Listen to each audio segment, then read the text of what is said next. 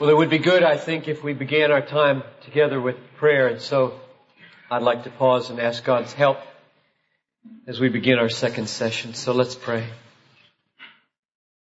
Oh, Father, how we long for this time together not to be spent in vain. It's a frightening thing to hear the Lord Jesus say, "This people honors me with their lips, but their heart is far from me. In vain do they worship me." Just repeating the traditions of men. And so we would ask you to come and prevent us from vanity and emptiness and fruitlessness or even faithlessness. And we cherish the promise that you'll be with us now. Indeed, we love adding that great promise, "All authority in heaven and on earth has been given to me. Now, make disciples and I'll be with you to the end of the age." So, sandwiched between those two great words, "All authority is yours and I'll be with you," we do our work. Fill me with truth and biblical balance, I pray, and grant ears to hear, eyes to see your glory, hearts that are receptive and docile, discernment, Lord, so that anything amiss would be dropped away and everything that's true would be carried away with great effect. I ask, Lord, that you would protect us from the evil one here, who is the destroyer of life, a murderer from the beginning, a liar and a deceiver, a distorter of everything, a ruiner of the body. And so in our weakness we look away from ourselves to the mighty Christ and ask that you would protect us. Lead us not into temptation, but deliver us from this evil one. We cloak ourselves now not with any merit or value of our own, but with the righteousness of Christ and with his shed blood. And we cherish the security that there is in him. Surround this building with your care, and may the angel of the Lord encamp here, because we fear you and not man. And may the ripple effect of our time together here, Lord, be for the nations of the world, especially those without any gospel witness at all. Raise up in this group those with a passion for your supremacy among the unreached peoples of the world. And may the ripple effect go from the north to the south of Great Britain and beyond. And may it be a ripple effect that lasts for decades. Indeed, if you tarry 100 years from now, may someone remember what happened here today, because it made such a huge difference in transformed lives. We're bold to pray that, Lord, not because we have anything but 5 loaves and 2 fish, but because we remember what you did with them. And you can do it again in ways we can't even dream. Those apostles never dreamed that they would feed 5,000. And they never dreamed that there would be 12 basketfuls left for them. And so I pray that you would come and do far more than I could even dream to ask here in this moment, or anyone has ever yet thought, for the glory of your name and for the joy of our souls. Through Christ I pray. Amen. Well, what I'm doing is beginning with 3 impulses that have flowed into my reflection on living by faith in future grace, that help account for where it came from and are in the process of defining what it is. And the first impulse was a passion for the supremacy of God, or sharing in God's passion for God, a love for the glory of God above all things. Now, the second passion is a passion for joy. And it's the relationship between the two that we'll get to in a minute that has shaped my life and what I've written and what I speak. Because I can remember back in college days not understanding some of the things I understand now and feeling inside that the desire to be happy is a defect. And this is very prevalent in the world and in the church, especially if anybody comes along and says, if you let that desire to be happy be the motive, I see you people, be the motive for any good act, you contaminate the act by that motive. It's a defective motive, which left me really perplexed as to why I should do what I do. It left me with a kind of duty religion that you try to pump up out of some kind of self-abandonment that didn't want to be happy in what you were doing, and it didn't make any sense. It didn't work. And yet, I think I had just absorbed from the air that we breathe in evangelicalism, and it's not just evangelicalism, it's Christianity for the last 200 years since Immanuel Kant, that if you don't do what you do just because it's right to do it, with no thought of any blessing or any improvement or any advantage or any joy that might come in it, if you don't do right things because they're right, then you contaminate the virtue of the act. I had absorbed that. And yet I could not deny, though I tried, that I wanted to be happy all the time. I wanted to pursue joy. It was like hunger. You don't plan to get hungry at 5 or 6 or 7 o'clock in the evening. You don't choose to get hungry. And I wasn't choosing to want to be happy. It was just the way I was wired, it seemed. And so this particular ethic that seemed to be out there that said, to the degree that you're driven like that, you contaminate worship, you contaminate love, you contaminate mission, you contaminate ministry. Buck up, find another motive, and be about it. And it looked like everybody was trying to do that way, which is why worship was pretty pitiful and love was pretty half-hearted. So that set me on a journey to try to figure this out, whether or not a passion for joy is something that you ought to pursue and cultivate.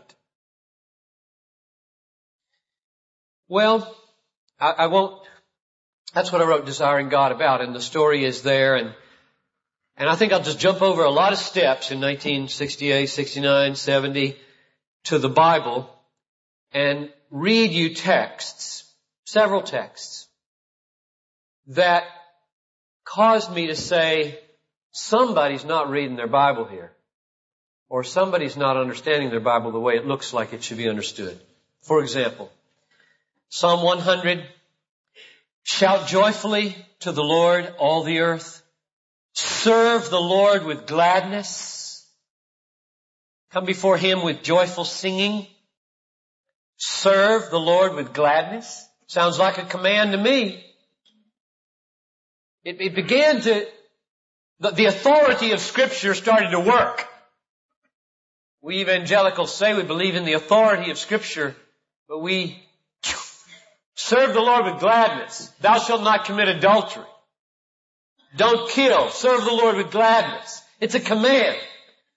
And yet it hadn't registered as a command for years. But in fact, a danger. Give you a little background. I gotta be careful here that I don't name names because you'd know this person. We were supposed to, once upon a time, do some work together somewhere. And I was charged with naming the ministry. That is, this conference we were going to do, or seminar, together. And I named it something like The Pursuit of Joy. And then we had to write a paragraph for the blurb they were supposed to produce. And I said that we will try to unpack the mission statement about we exalt the supremacy of God in everything for the joy of all peoples, and so everybody should get together in this passion for joy. And this other evangelical leader, who I love to work with, sent me a note that said, I actually, called and said, I don't think we should talk about pursuing joy. I think we should talk about pursuing obedience and let joy be the byproduct. So, I'm not sure we're together on this. Now, I wonder how you would respond to that. Don't pursue joy, pursue obedience. And what I said was, or what I've said in public over and over again, because that objection raises its head often when I talk about the pursuit of joy, is that's like saying, don't eat apples, eat fruit.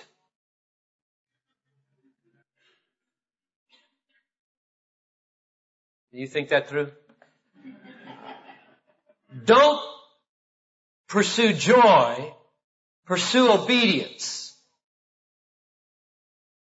Because obedience is doing what God tells you to do. And God tells you to pursue joy.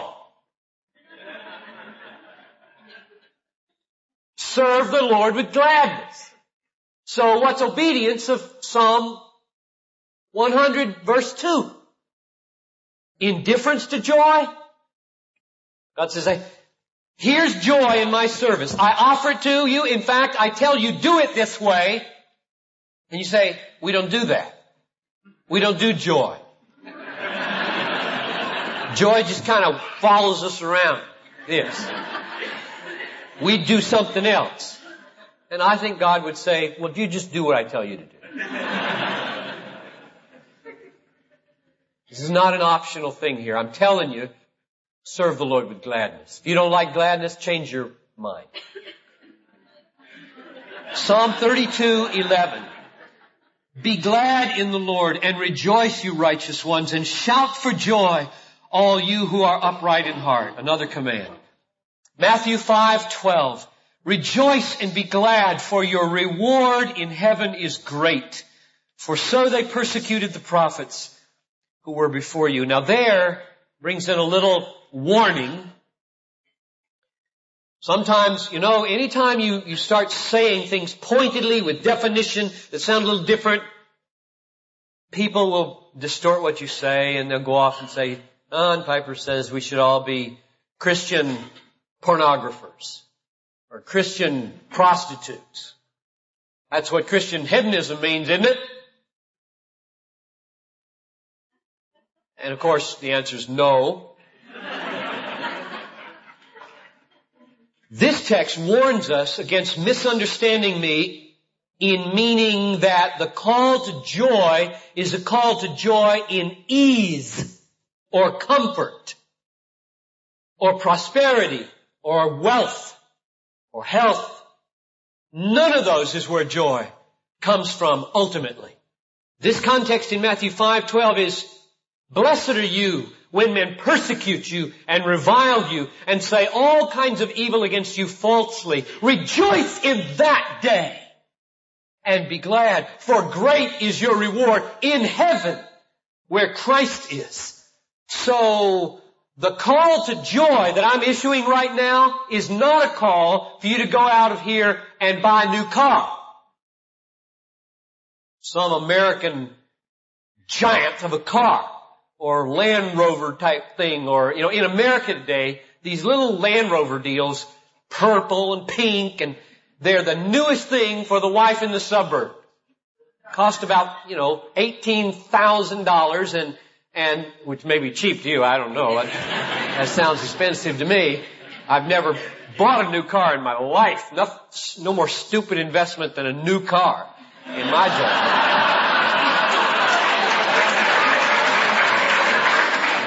And they buy them right and left and just drive to the shopping centers in these, which 10 years ago they wouldn't have been seen dead in. Their teenagers drove these things. 4-wheel drive and big fat wheels. And I'm not telling you to go out and buy the latest thing so that you can be happy, because John Piper said happiness is the bottom line, and I have to, and this is the line I hear most often, I have to get a divorce to be happy. Over and over and over, I hear the word, I just can't be happy with this spouse. And I know we're supposed to be happy. God wants me to be happy, and therefore, I'm leaving. So please, do not take what I'm saying to mean that you can do anything you want to get happy. But we'll stay on the line here and not be afraid of these texts. For example, Romans 12:15, rejoice with those who rejoice and weep with those who weep. It's a command to rejoice with those who rejoice. Or Romans 12:8, let him who does acts of mercy do so with cheerfulness. Yes, we should do acts of mercy. Yes, we should pursue obedience and love. But not just in any old way. We should pursue joy in it. Jesus said, it's one of the few quotes of Jesus outside the Gospels in Matthew 20, verse 35, where Paul is concluding his address to the elders on the beach at Miletus. He's trying to motivate them to care for the weak and to toil in order to serve the church. And then he adds this motivational sentence, remembering the words of the Lord, how he said, it is more blessed to give than to receive. Now, if Immanuel Kant and all the successors who say that the pursuit of joy contaminates love and virtue are right, Jesus or Paul got one word wrong there. One word. The word remembering. Labor for the weak, care for your church, undertake it in any hardship, get up in the middle of the night if you have to, leave the children during playtime and go to the suicide threat, remembering the word of the Lord, how he said, it is more blessed to give than to receive. He should have said, forgetting, if remembering it contaminates the act. Got it? If keeping it in your head that this is blessed, this is blessed, this is blessed, I don't want to, but I should want to, and he gives me this promise that there's blessing at the hospital when I go, and I let that feed my soul and say there's blessing in loving people, there's blessing in serving people, there's blessing in getting up at the middle of the night. Jesus, or Paul says, remember that. Remember that. Keep that in your head. And if it contaminates motivation, he shouldn't have said that. He should have said, it's true, but forget it. It's got to be an unintended result, kind of following like a wake in the boat. So don't think about the blessing that comes. Don't think about that. Have you ever heard anybody talk like that? I did a PhD in Munich on Love Your Enemies. I read gobs of ethical stuff. And most of it, I don't know if that's true, lots of it was of this stuff. All rewards or all joy or all blessedness is an unintended result from doing your duty because it's your duty. And all you have to do is read the Bible to know that's not true. That's philosophically born, not exegetically born. And I have found that one of the differences between me and theological controversies around is that I tend to be very exegetically driven, not very philosophically driven. So if somebody tells me, say on some big issue like sovereignty and free will, well, philosophically that just can't be. I say, well, maybe that's what you say, but this verse says this. And that's where I stand. And you let the Bible transform philosophy. You don't take philosophy and squish it down onto the Bible, because philosophy, and I believe in Christian philosophers. I was a minor in philosophy in college and loved Stuart Hackett. Oh, he taught me so much. I owe him so much because of the razor's edge that he taught me how to hear illogic. He taught me how to hear things in philosophical arguments that just like were a knife that goes shoot right to the middle and you just peel it away and you see what all the mumbo jumbo was about. And so a counter philosophy that builds a Christian worldview is a wonderful thing. But philosophy is the best man can do with his brain assessing the world. And we're fallen, and we desperately need special revelation to set us straight again and again. So on this issue, I'll just keep reading the Bible, like 1 Corinthians 13:6. Love does not rejoice in unrighteousness. Love rejoices in the truth. Love rejoices. You don't choose between love and joy. Love rejoices in the truth. That's what love does. Love is happy when truth holds sway. And therefore it pursues that happiness in the holding sway of truth. Philippians 3:1. In fact, the whole book of Philippians is riddled with joy. Finally, my brethren, rejoice in the Lord. To write these same things again is no trouble to me, and it's safeguard for you. Chapter 4, verse 4, rejoice in the Lord always. Again, I will say rejoice. And when he was about to die, I remember in chapter 1, he thought he was going to die anyway. He said, but I suppose I will remain behind for your, and the old authorized version says, for your advancement and joy of faith. That's why I'm staying on earth. That's the apostolic mission. For your advancement and joy. That's why I'm here. And how that mission, namely your joy, relates to the other mission, the supremacy of God, is what we're about here in these few minutes. You remember 2 Corinthians 1:24? If you leaders want a paradigm for how to work and how to labor for your people, take 2 Corinthians 1:24 as a possible model, where Paul says, not that we lord it over your faith. Woe to the church that has a leader who lords it over their faith.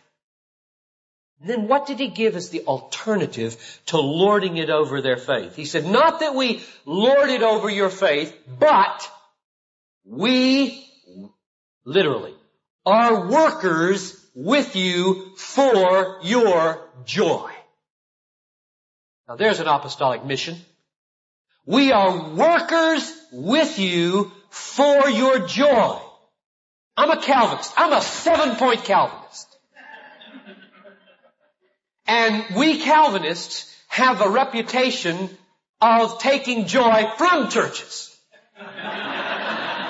Just let us get a church and we'll get their doctrine straight and all their joy goes right out the window. Bad reputation.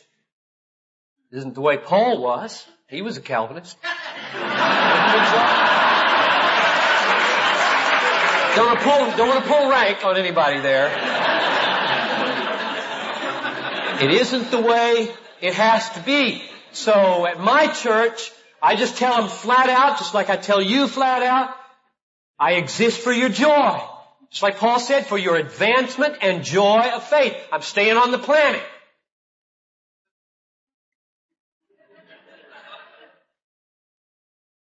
1 Thessalonians 5:16, rejoice always. Always. Wow. 1 Peter 4:13, but to the degree that you share the sufferings of Christ, keep on rejoicing. Now there's an odd correlation. To the degree that you share the sufferings of Christ, keep on rejoicing. You think just the opposite. To the degree that you're spared suffering, keep on rejoicing, right? That's the American way. To the degree that you can move out of the city of pain into the suburb of pleasure, keep on rejoicing. And Christianity is an upside down religion. It's to the degree that you can move into need and move into sharing the sufferings of Christ that you should keep on rejoicing. So that, keeping on in that verse, so that also at the revelation of His glory you may rejoice with exultation. Now, to stop and ponder that verse is really interesting because it said joy now so that you will be able to rejoice when He comes. There is a correlation to whether the kingdom has broken in upon us, transformed us, at least a measure, so that joy is now in Jesus, which is the pathway that will lead to the final great exaltation when He comes. Maybe that's enough text. That's not all of them. There's dozens and dozens of such texts in the Bible that call for us, indeed command us to rejoice. Now, here's the question. We got two passions in front of us. A passion for the supremacy of God and a passion for joy. Indeed, a biblical teaching, which I hope was persuasive, that God does everything that He does for His glory. And now a whole list of biblical verses that say I ought to be about the pursuit of my joy. I should join God in doing everything I do for the glory of God, and I am commanded to pursue my joy in all my service. Serve the Lord with gladness. Now that's where I was in 1968. I knew this was here. I grew up in that house. My dad's also probably the happiest man I've ever known. And in college, they were like oil and water. They were like oil and water. They did not fit. Nobody had articulated for me how they fit. And it was just my longing to be happy and God's passion for His glory didn't seem to fit. And then along came Jonathan Edwards. Along came C.S. Lewis in his book, The Weight of Glory, which I commend to you. And now I see how they fit. And I have found various ways to say it. Some of them rhyme, even. Songwriters in our church write about them. And the rhyming one goes like this. God is most glorified in you when you are most satisfied in Him. God is most glorified in you when you are most satisfied in Him, which means you don't have to choose between being satisfied and glorifying God. In fact, if you try to choose between them, you fail in both of them. You must pursue God's glory. Now here's the second way I say it. I take the Westminster Catechism and the first question, what is man's chief end?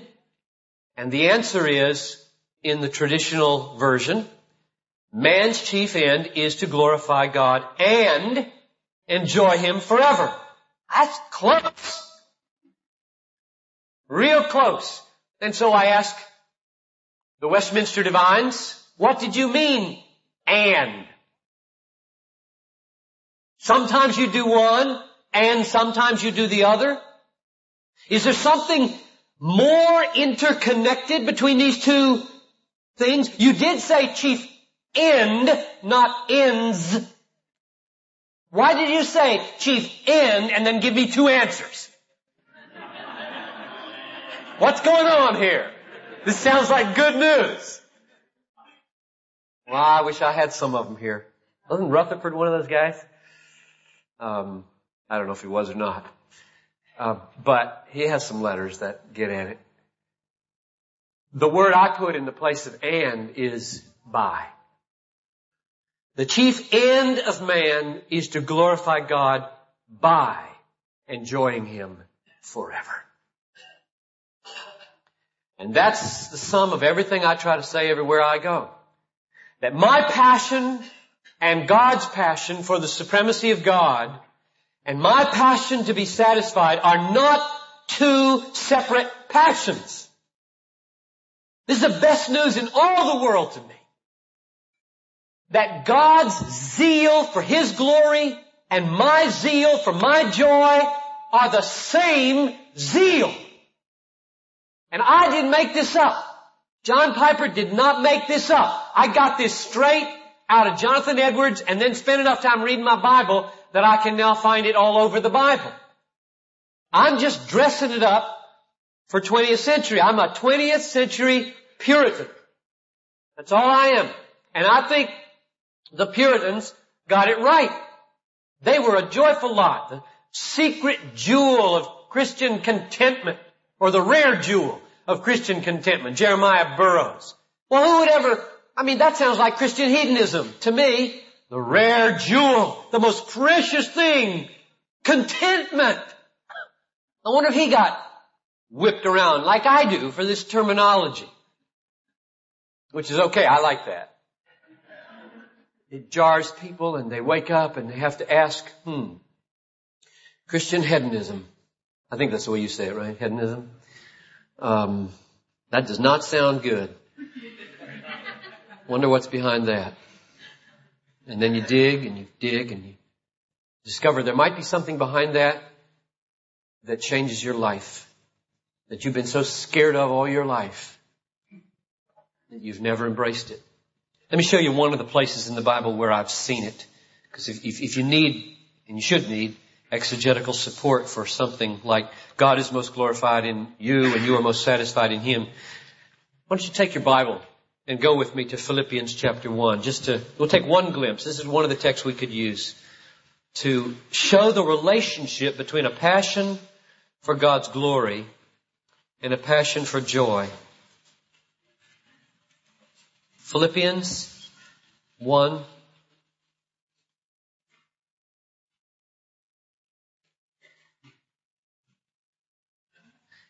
And maybe verses 19 to 21.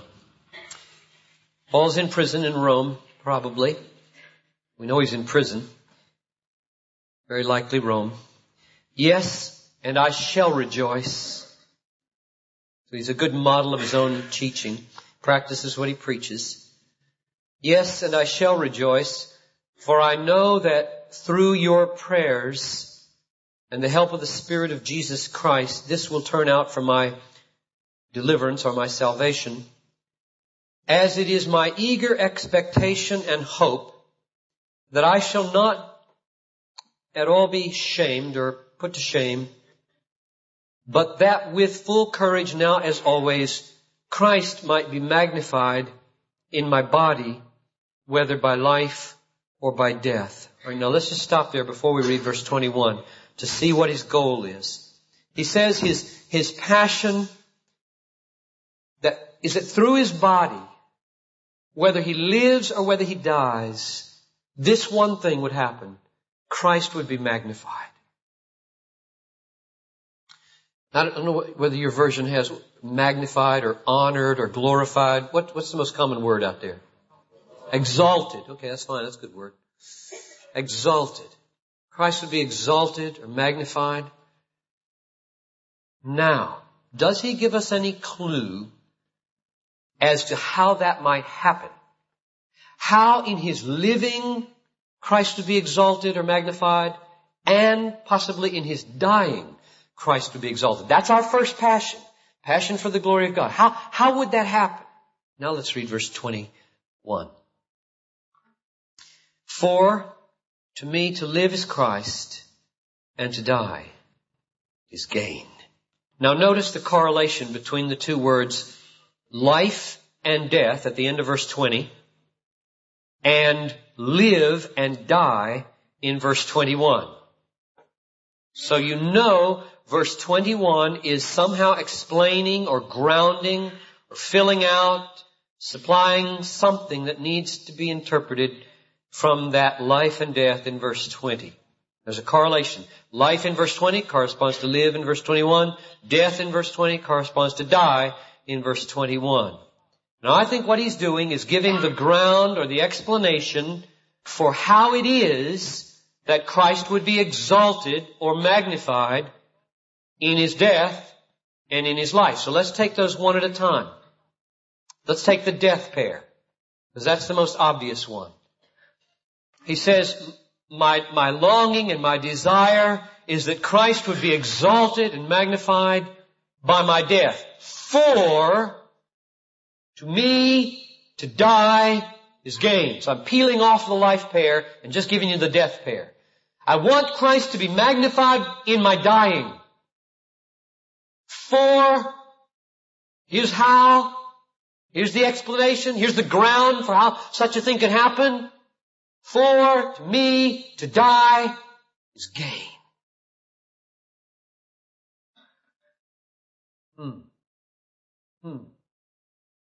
So Christ is exalted in my dying when my dying is counted as gain. Why? Why is death gain for Paul? The answer is verse 23.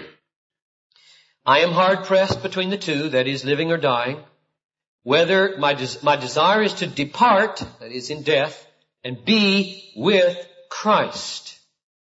For that is far better. That's gain. So the reason death is gain in verse 21 is because death brings you into a greater intimacy with Christ. Remember he said in 2 Corinthians 5, to be at home in the body is to be apart from the Lord. Even though the Spirit is here and we have a wonderful fellowship with the Lord here in this life, for Paul, to be in the body was in a profound sense to be apart from the Lord. Oh, he knew there was so much more of Christ to be had one day. And to be apart from the body, verse 8 of 2 Corinthians 5, is to be at home with the Lord. That's why it's gain. Now let's go back and figure out the logic here. My desire is for Christ to be exalted when I die. I want Him to be exalted and magnified in my death. The way that will happen is when my death is felt by me and known by me and experienced by me as gain because I get more of Christ. Which to me translates like this.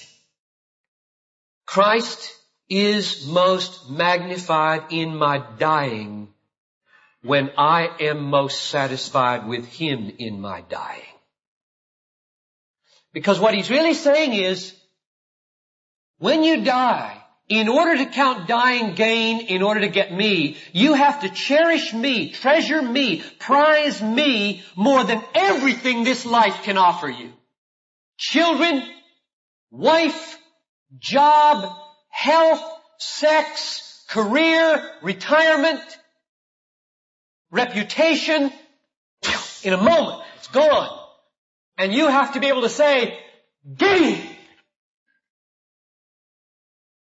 And if you can say gain to Christ over all that, if He's that precious, that satisfying, that delightful, He is magnified in your dying. Do you see that?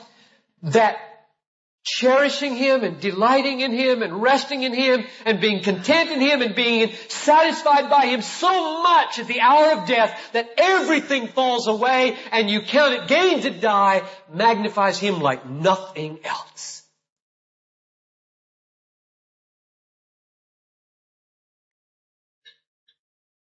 This is my 30th year of marriage. And December 21st is our anniversary. And Noel's not here, so I'll give this illustration. Maybe I'll actually do it. Suppose I come home with 30 long-stemmed red roses behind my back. Cost me a mint to buy them. And I ring the doorbell, which I wouldn't ordinarily do, and so she comes to the door and looks puzzled. And she says, and I pull out the roses and say, happy anniversary, Noel. And she says, oh, Johnny, they're beautiful. Why did you? And I say, it's my duty.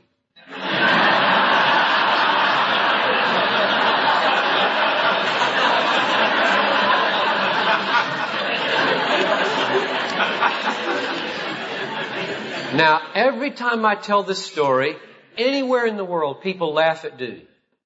Why do you laugh at duty? Duty is a great thing.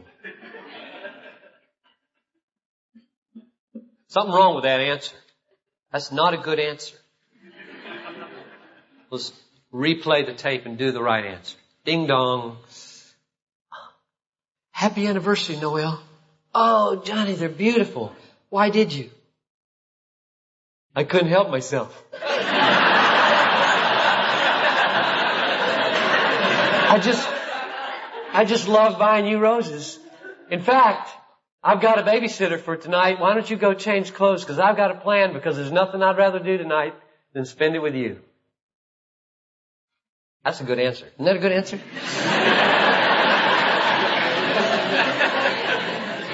Not in a million years would she ever say back to me, nothing you'd rather do. You Christian hedonist, why don't you think about me sometime?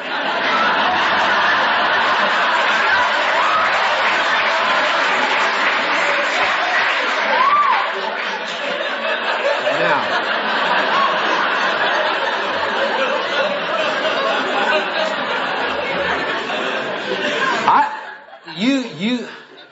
your laughter, you better believe what you're laughing, because this is a massive indictment of a duty worship and a duty religion here. Because what I've just portrayed for you is God on Sunday morning looking down at His people saying, why'd you come here? And His people saying, we're Christians, this is Sunday.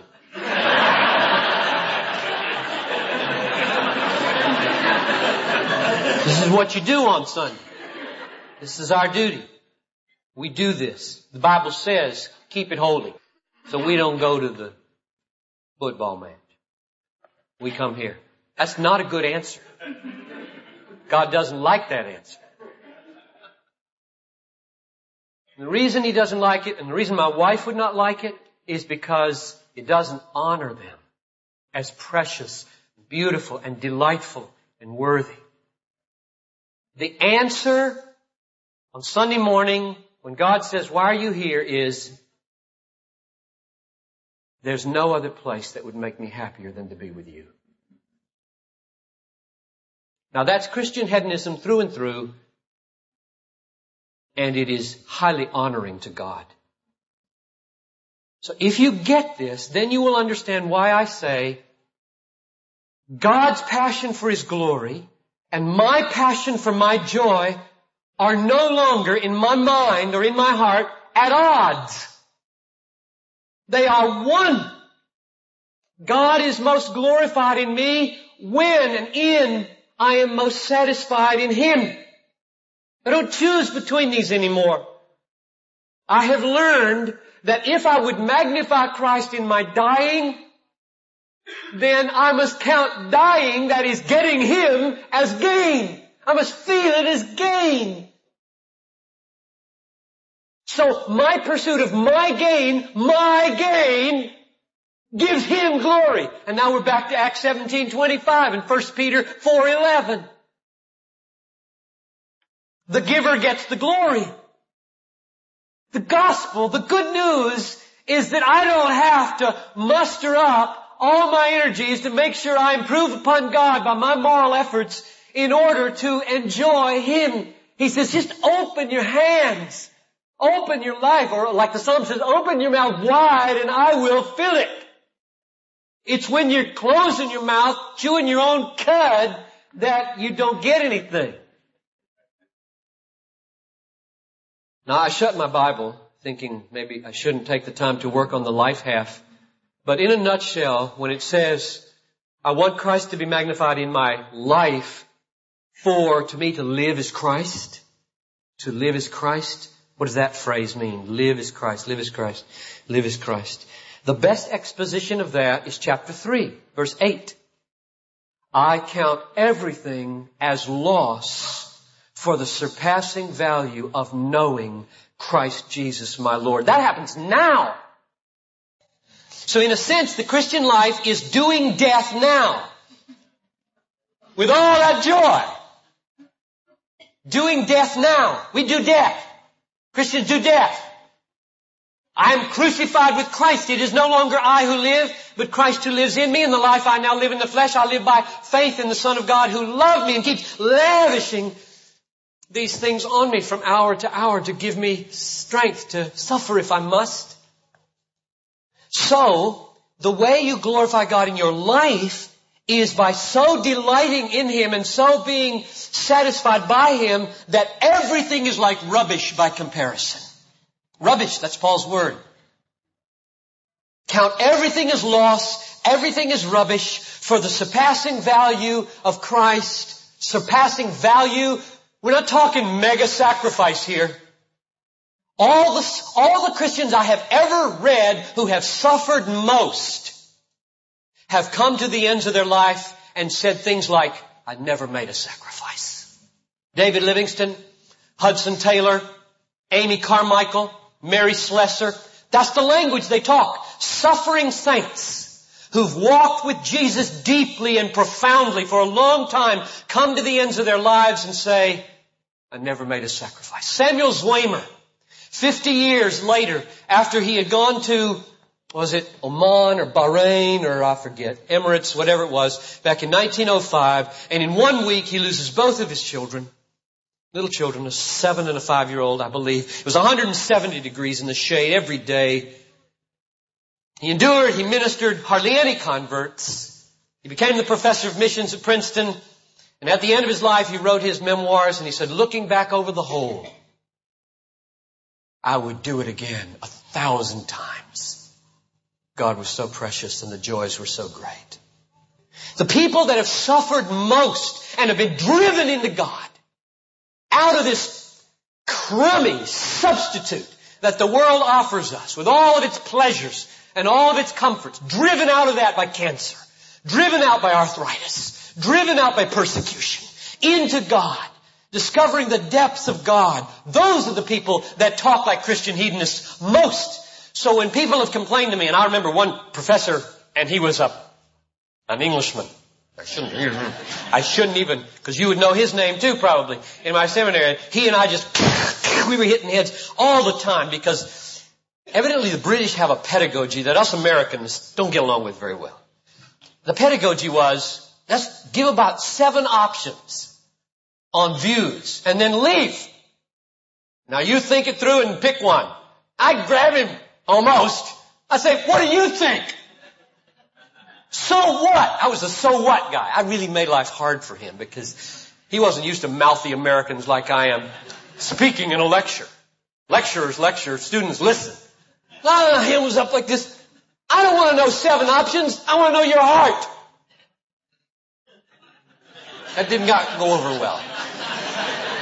And one of my papers was on 1 Peter, suffering in 1 Peter.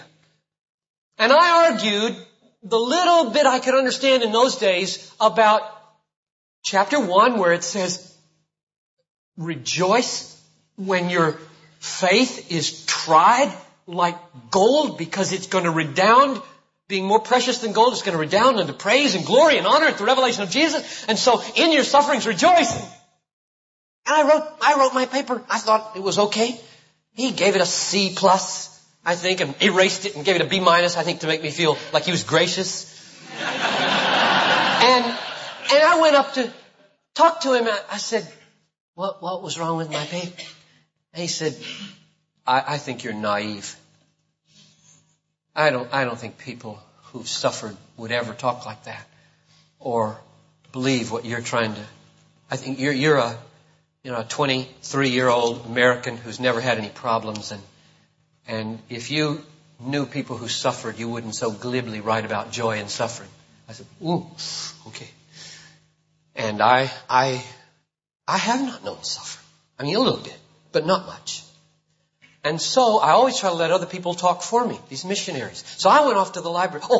He closed that talk by saying, would Richard Vermbrandt write a paper like this? Now, Richard Vermbrandt, some of you obviously know who he is, a Romanian pastor who 14 years in prison, tortured so badly that when he speaks now, he sits down, takes off his shoes because his feet were beaten. And very godly, deep man. We had him at our church one time. Would Richard Verbrand write a paper like this? So I didn't know who Richard Verbrand was in 1968 and 9. I went off to the library and got his book on, it's the most basic one in prison. Sold for Christ, yeah. Okay. And I began to read it, and I found quotes all over the place about joy and how God met him and how God was more real to him at certain points of awful suffering. Not to minimize it. Not to minimize it. And I went back to my professor and says, look. He would. He would have. He didn't change my grade, though.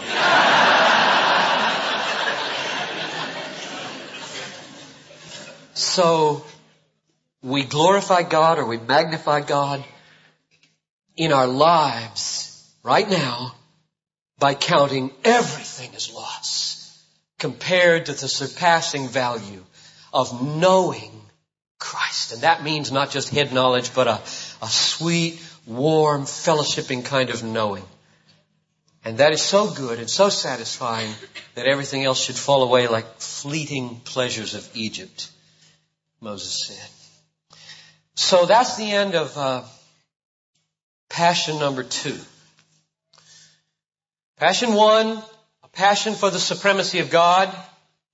Passion 2, a passion for joy in God.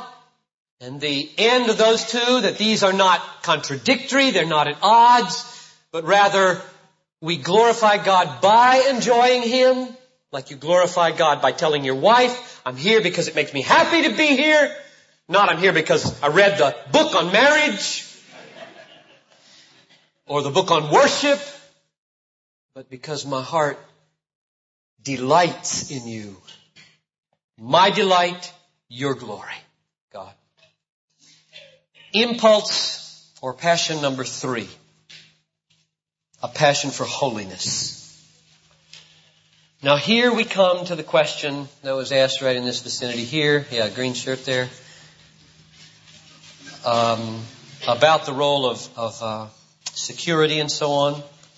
And this is moving real close to the heart of the book Future Grace. One of the reasons the passion for holiness is so high is because the Bible teaches, I believe, that without it, you won't get to heaven. No holiness, no heaven. So let me, just like I did with the first 2 passions, walk through scriptures with you to show you where I'm getting this and why I commend it to you, not from me, but from the Word. It says in 1 Thessalonians 4:4, this is the will of God for you, your sanctification or your holiness. Students come to me sometimes and they'll say, I'm trying to find the will of God for my life. Can you help me? I said, I already know the will of God for your life. Oh, really? Tell me. Holiness. It's right here in the Bible. This is the will of God for you, your holiness. They'll say, oh yeah, I know that, but I mean marriage and job and school and place to live and so on. I said, look, you pass over it too quickly. You get up in the morning and want to be holy as much as you want to be married? Do you get up in the morning and want to be holy as much as you want a good job? Do you get up in the morning and want to be holy as much as you want to be accepted at university? Get a scholarship? And then they realize that what God has already revealed about His will for them is kind of just stuck in their back pocket as something, oh yeah. That's one of the dangers in the charismatic side of things, is that what God has already said, we just got to stick it in our back pocket and now tell us something else. Give something new. I'll tell you, if your life is driven by the new stuff and not the old stuff, you're going haywire. You're going to go haywire. It's the old stuff that's the most precious. God can do new things. He can do anything He wants to do. But when God says the will of God for you is your holiness and your sanctification, that's a mega agenda. That's a passion. worth getting up for and all day long thinking about and praying about. So let's dwell on this and see what role it has. Hebrews 12:14. Pursue peace with all men and the holiness without which no one will see the Lord. Now, I believe that text teaches, and I know we could spend 10 or 15 minutes over every one of these texts, looking carefully at the context and taking the pieces apart and putting them back together, but I'm just going to commend them to you and tell you what I believe they mean, and then you got to go test it as good Bereans to see if I'm right about that through your own study and reflection and prayer. I believe this verse teaches that there is a holiness without which no one will get to heaven. Pursue peace with all men and a holiness or a sanctification without which no one will even see the Lord. John 5:28. Do not marvel at this, Jesus says, for an hour is coming in which all who are in the tombs shall hear his voice and shall come forth. Those who did good deeds to a resurrection of life, and those who committed evil deeds to a resurrection of judgment. So the contrast there is between judgment and life, hell and heaven, eternal death and eternal life, and the difference is your deeds. Now, I'm going to spend another 15 minutes or so making this problem worse before I move toward the solution. The problem, of course, is justification by faith alone and assurance. Those are the big problems. So we're coming back. But you got to get the data on the table so that you know what you're working with before you begin to solve problems in ways that the Bible will not allow. There are people solving this problem today in ways that these verses won't allow. Matthew 5:9, blessed are the peacemakers. They shall be called the sons of God. Nobody else will be called a son of God. Peacemakers. Matthew 5:27-30, just paraphrasing, you know, when it says, if your right hand causes you to sin, cut it off. For it's better to go into life maimed than with two hands to go to the hell of fire. And if your right eye causes you to sin, gouge it out. For it's better to enter life with one eye than with two eyes to go to hell. So the issue is lust. This is scary, right? This is scary. It's all over the Bible too. So we'll keep going. Galatians 6:8. For the one who sows to his flesh shall from the flesh reap corruption. But the one who sows to the Spirit shall from the Spirit reap the opposite of corruption, eternal life. So corruption is balanced with eternal life. Let us not lose heart in doing good, for in due time we shall reap, namely life instead of corruption, if we do not grow weary in doing good. So again, doing good is the criterion at the judgment in who goes to eternal life and who goes to corruption. 1 Corinthians 16:22.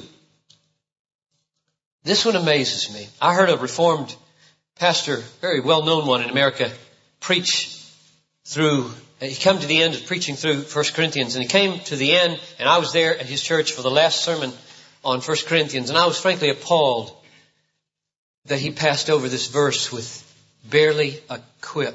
Because to me, this verse, verse 22 of 1 Corinthians 16, is one of the most devastating and frightening verses in the Bible. If anyone does not love the Lord, let him be accursed. Now, I'll just pose the problem here for you, and then we're coming back in a little while, maybe tonight, we'll see, to solve it if we can.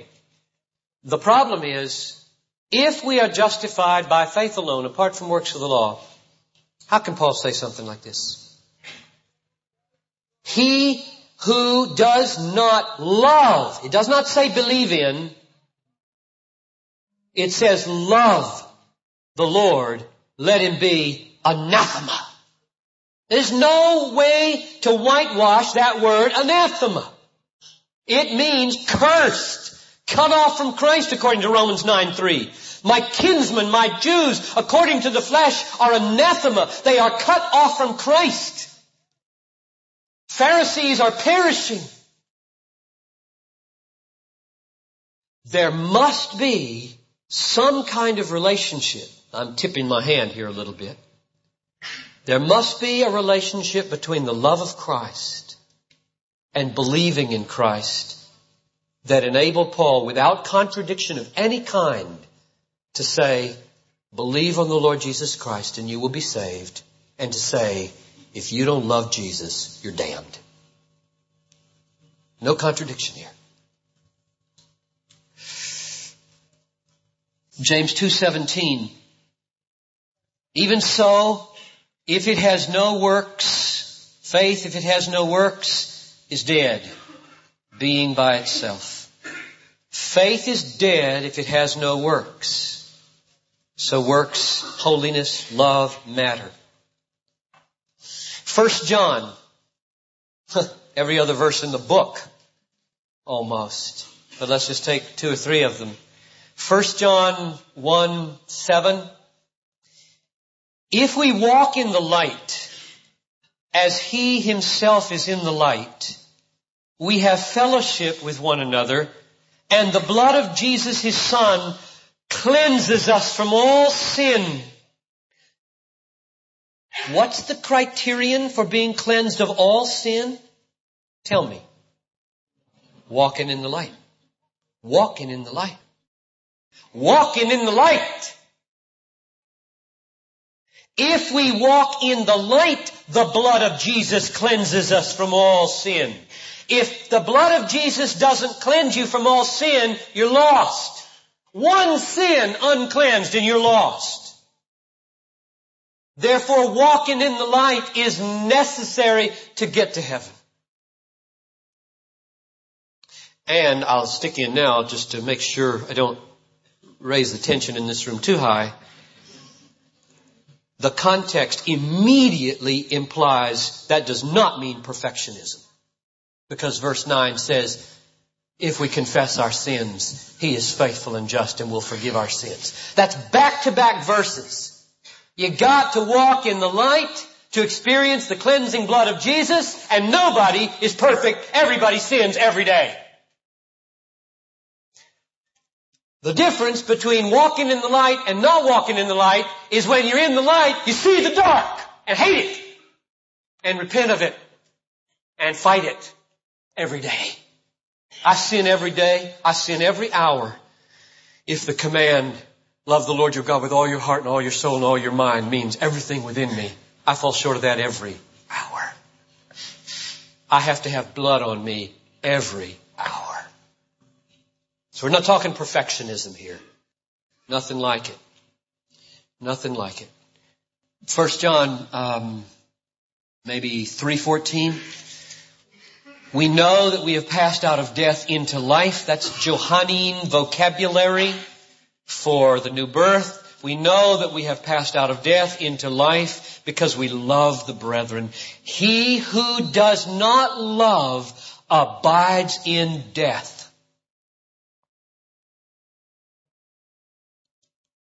1 John 2:4. The one who says, I have come to know him and does not keep his commandments is a liar. And the truth is not in him. You don't know God if you don't keep his commandments. You don't know God. 2 Thessalonians 2:13. But we should always give thanks to God for you, brethren, beloved by the Lord, because God has chosen you from the beginning for salvation through sanctification by the Spirit and faith in the truth. He has chosen you for salvation through sanctification, and there is no other path. Salvation through sanctification. If you try to get off the path, they lead not to salvation but damnation. Romans 8:13. I remember I did a course with Daniel Fuller 25 plus years ago on Romans. Probably one of the most, maybe the most important course I ever took in my life. Romans is like that. I'm going to start preaching on Romans next Sunday. Pray for me. I'm scared to death to preach on Romans. It is so big. It is so huge. Every problem is touched on in Romans. Everything is so weighty in Romans. It's just, I feel like there's this mountain in front of me now, and I'm 52 years old, and I've got 13 years to go. Maybe a little more, maybe a little less. We'll see if they'll let me go beyond 65. And I'm taking up Romans, finally, after 18 years. And it feels awesome to me. Just awesome. Because when I was studying it, it was verses like chapter 8, verse 13 that just shook me to the foundations of my being.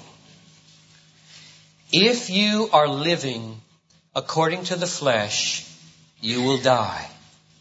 But if by the Spirit you are putting to death the deeds of the body, you will live. And in the context, it's very clear. We're talking live eternally. We must, by the Spirit, put to death the deeds of the body. We must be fighters. We must be what John Owen calls those who mortify sin in our bodies. John Owen's books are powerful helpers. They rescued J.I. Packer from suicide back in the late 40s when people were preaching a perfectionistic gospel to him, and he could not understand the sin of his own life. And he finally found somebody who understood the dynamic of these things that we're talking about. John Owen is a good guy. Use John Owen's book on the mortification of sin. Well, maybe that's enough texts. Let me pose the problem here, and then I think I'm going to stop and see if there are questions from... and probably, if you ask questions on this one, I'll just say wait till tonight. But we'll see. We'll see what kind of questions you have. But be thinking. Let me crystallize the issue for you.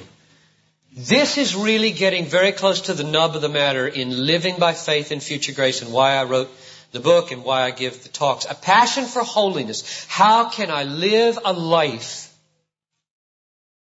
that will have the holiness in it that satisfies these verses and thus puts me on a pathway that leads to heaven and not contradict historic Protestant Reformed teaching that justification is by faith alone, apart from works of the law, and those who are justified are glorified. That's my answer to your question. That's why I believe in eternal security. Romans 8:30. Those whom He called, He justified, and those whom He justified, He glorified. It's as good as done for everybody who's justified. Now, the Westminster Confession, chapter 11, great historic Reformed confession, which I hope you study and love. Not all of it. Since I'm a Baptist, can't love all of it, or I'd change churches, which I have not yet felt compelled to do. But it's a great, great confession. Everybody should read it, study it. And in chapter 11, it takes up this issue of faith and works and how they're related. So let me read the key paragraph. This is chapter 11, paragraph 1 and 2, parts of each. Those whom God effectually calleth, he also freely justifieth. The word freely there is very important. Not by infusing righteousness into them, that's anti-Catholic, but by pardoning their sins and by accounting and accepting their persons as righteous, not for anything wrought in them or done by them, but for Christ's sake alone. All right, that's paragraph 1 in chapter 11. Here's paragraph 2. Faith, thus receiving and resting on Christ and His righteousness, is the alone instrument, the only instrument of justification. Hence, faith alone. Yet, is not alone in the person justified, but is ever accompanied with all other saving graces, and is not dead faith, but worketh by love. Now that's the Westminster answer. The Westminster answer to these texts that I've just quoted and the doctrine of justification by faith alone is to say that it is faith alone which justifies, but the faith that justifies is never alone. That's Calvin.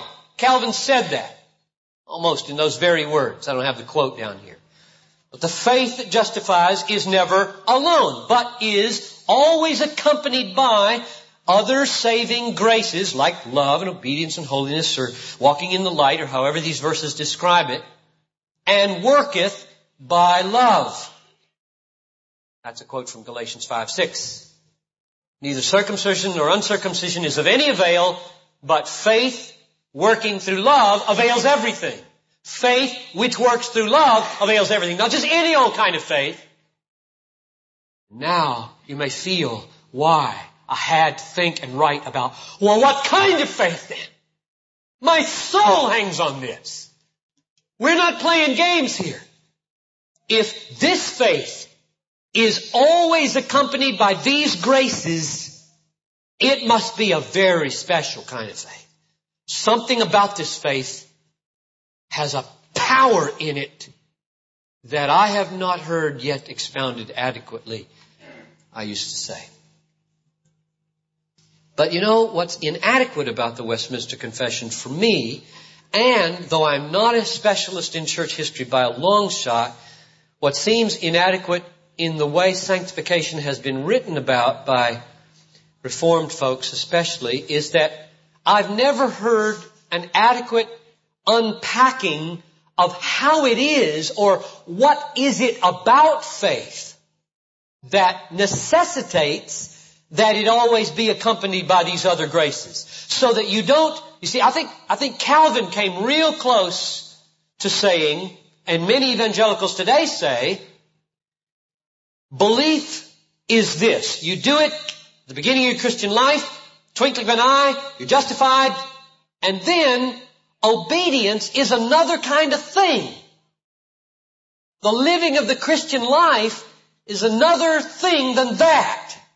That justifies, and now you do this. And that's what I'm after here. Don't think that's right. I think that's really, really wrong and produces the wrong kind of striving. Even if it's just striving for rewards and not just for salvation. It produces all the wrong kinds of striving if it is not that extended. And if it's that extended, then maybe that's an explanation for how that can justify, and the nature of it is such that the power produces holiness. And they're not separate things. That this faith that begins your Christian life and this faith that sustains your Christian life are one and are of such a nature that holiness comes.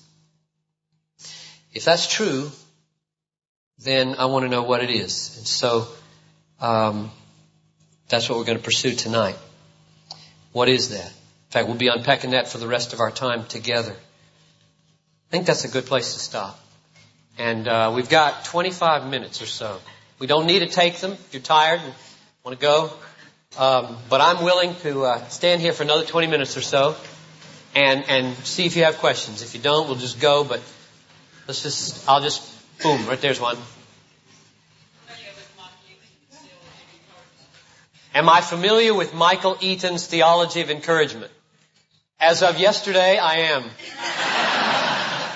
And I stayed up late understanding what I think he's saying, which I very much disagree with. So I think you really don't care whether I'm familiar with it. You'd rather know some more, right, wouldn't you? I think, let's do this. How many of you read Theology of Encouragement by Michael Eaton? Okay. So you're into the Fragestellung, as the Germans would say. You know what we're asking here, and you know the problem. For him, it's the problem of assurance. Massive problem in his own pilgrimage of how to have assurance. If those verses that I just read mean what I say they mean, he thinks I've shot assurance in the heart, not just the foot.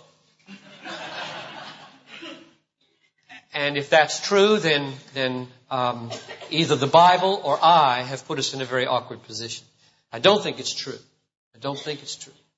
But I think maybe the best way to handle that would be to let me give you the whole package tonight rather than try to interact with him. And then at the end, if we haven't sorted it out well enough, we'll come back and there'll be more time for questions at the end. So here, let me help those of you who haven't read the book so you know what we're talking about here. And those of you who've read the book, you nail me if I don't treat him fairly, okay?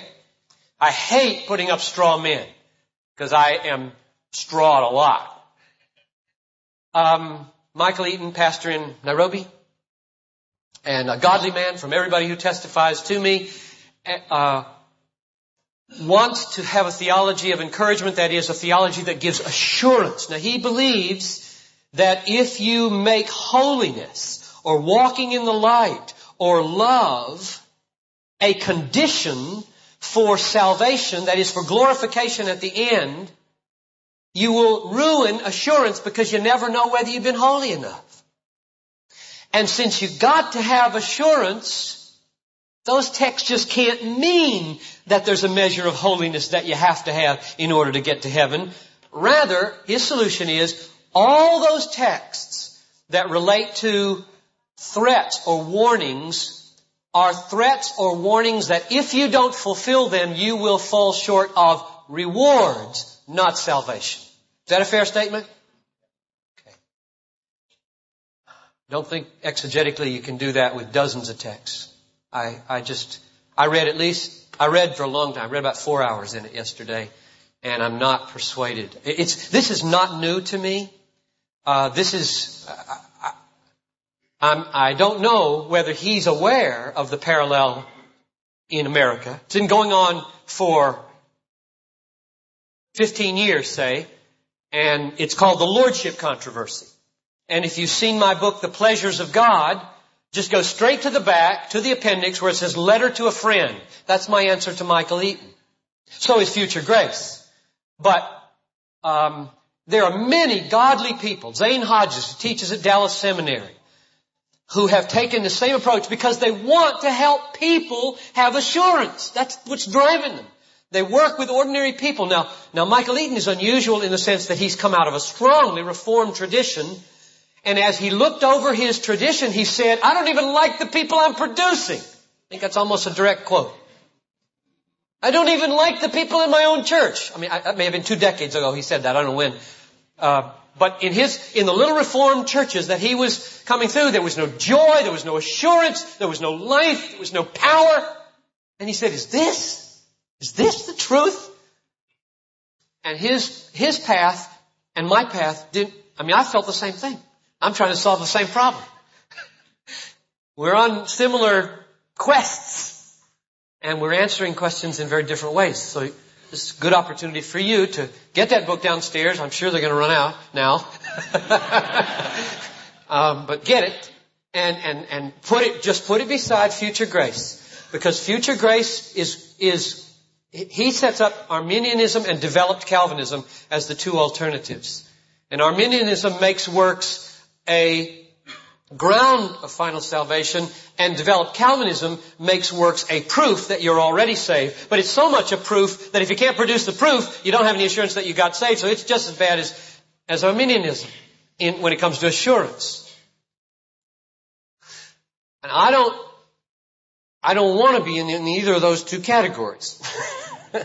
So whatever he would call future grace, I would like you to send him a copy, or I'll send him a copy, and we can maybe correspond, because Terry knows him personally. In fact, how many know him personally? Raise your hand.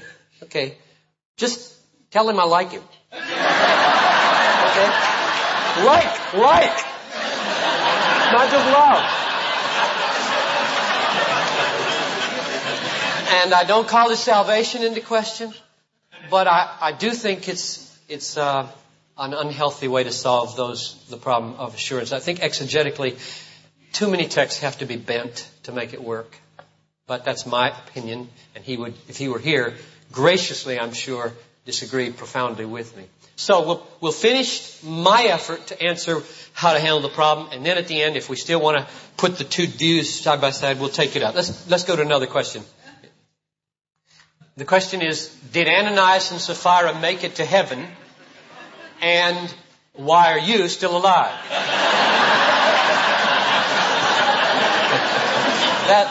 That put the accent in the wrong place. Why are we still alive? We are still alive because God is free to advance judgment into this life as far as He wants, or postpone it as long as He wants by grace. And He just advanced judgment on them further in than He did on Peter. Could have struck Peter down when he denied Him, and He didn't, out of pure grace. And I'm alive because of pure grace. Did they go to heaven? I don't know if they went to heaven, but I'm open to the possibility, which tips you off a little bit about quest for holiness. I do not think that the last act of life is the necessary determining act of who you are in Christ. Therefore, when I preach at suicides, they're hard funerals, aren't they? Suicides are hard funerals. I've done I don't know how many. They're horrible. I've never, ever come close to saying, because I don't believe it's biblical, if you kill somebody in your last second of life, you're going to hell. Even though the Bible says murderers won't go to heaven. For this reason, when God, and here I am getting ahead, but it's all right. Repetition never hurt anybody, I suppose. When God assesses a life in the last day, it's not going to be anything like measuring good deeds against bad deeds and putting them in a scale. Nothing like that. It's not going to be a Muslim thing. It's not going to be that the last act was the most important. So killing in the last act, yourself or anybody else. How many men in Second World War were blown to smithereens as they were killing others?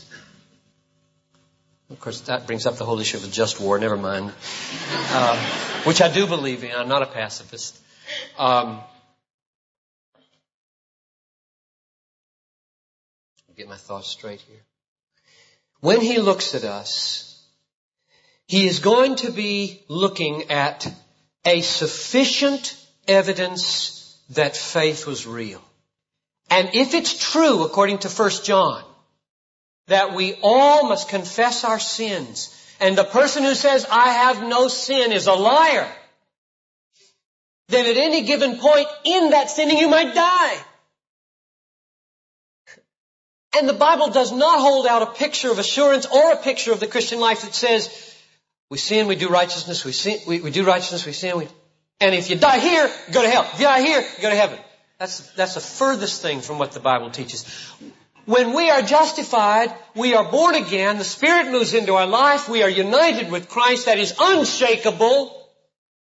And what emerges in our lives is enough that God and we and some others, Jesus says you'll know them by their fruits, can discern whether there's some authenticity here. Take the thief on the cross. That'd be, maybe. He have any time to do holiness? Well, the answer is yes. He did. An hour. I don't know how long. I don't know how much time elapsed before they broke his legs and he gasped himself into paradise. But in that hour, in fact, in those moments, something miraculous happened. And Jesus, he watched Jesus. Evidently, this is the way I wrote a poem about this one time. And I pictured this man railing first, because Luke has both of them railing at him. Railing first. And then he watches this Jesus hand over his mother to John. And he watches him say, Father, forgive them. And those sayings and those acts land on him like, what is this reality I'm hanging next to? And he says, Jesus, is there hope for me? Basically. Remember me when you come into your kingdom. You are not like any man I've ever seen. Maybe he had some dealings with Jesus earlier. May have watched him. I don't know. But he just made an appeal. Jesus, have mercy on me. And just like this, in the last hour of his life, after a lifetime of murder and thievery, he says, today we'll be in paradise. That's good news. To be able to say to people on death row, we kill a lot of people in America. Do you know that? We kill 10,000 people a year. Our children kill each other. And you all wonder why we have guns. I know. And I don't know the answer to that, except it's in the Constitution, the right to bear firearms, all that has to do with our history and all that stuff. But we slaughter each other in America. And then we have electric chairs and lethal injections and gas chambers, and women are being put to death. And I personally don't oppose, in principle, capital punishment. But to be able to go to a person who's slaughtered 16 people, killed them in cold blood the night before they are executed, and say, you can be saved. You can be saved. And not have any long life of holiness to live to prove anything. The holiness that the thief on the cross produced was a life of reliance on Jesus in as much as he could. He stopped cussing Jesus. That's all he did. And screamed his way into eternity with pain. So, they may be in heaven. Ananias and Sapphira may be in heaven. I don't know if they were believers. Genuine believers. There were a lot of hypocrites in the New Testament. They went out from us, 1 John 2:19, they went out from us because they were not of us. If they had been of us, they would not have gone out, but they went out that it might be plain that they were not of us. That's one of the clearest passages on eternal security for those who are born again. If you're born again, you won't go out. Or at least you won't go out forever. You come back. I do believe in backsliding. Another question. This side. Can low self-esteem get in the way of a Christian glorifying God? Or is it a necessary precursor of glorifying God? Now, in order to answer that, I have an answer ready to hand in my head. And I just want to make sure, because I don't know where you're coming from or how you fill up these terms. So I need to try to unpack the terms just a little bit so my answer will make sense.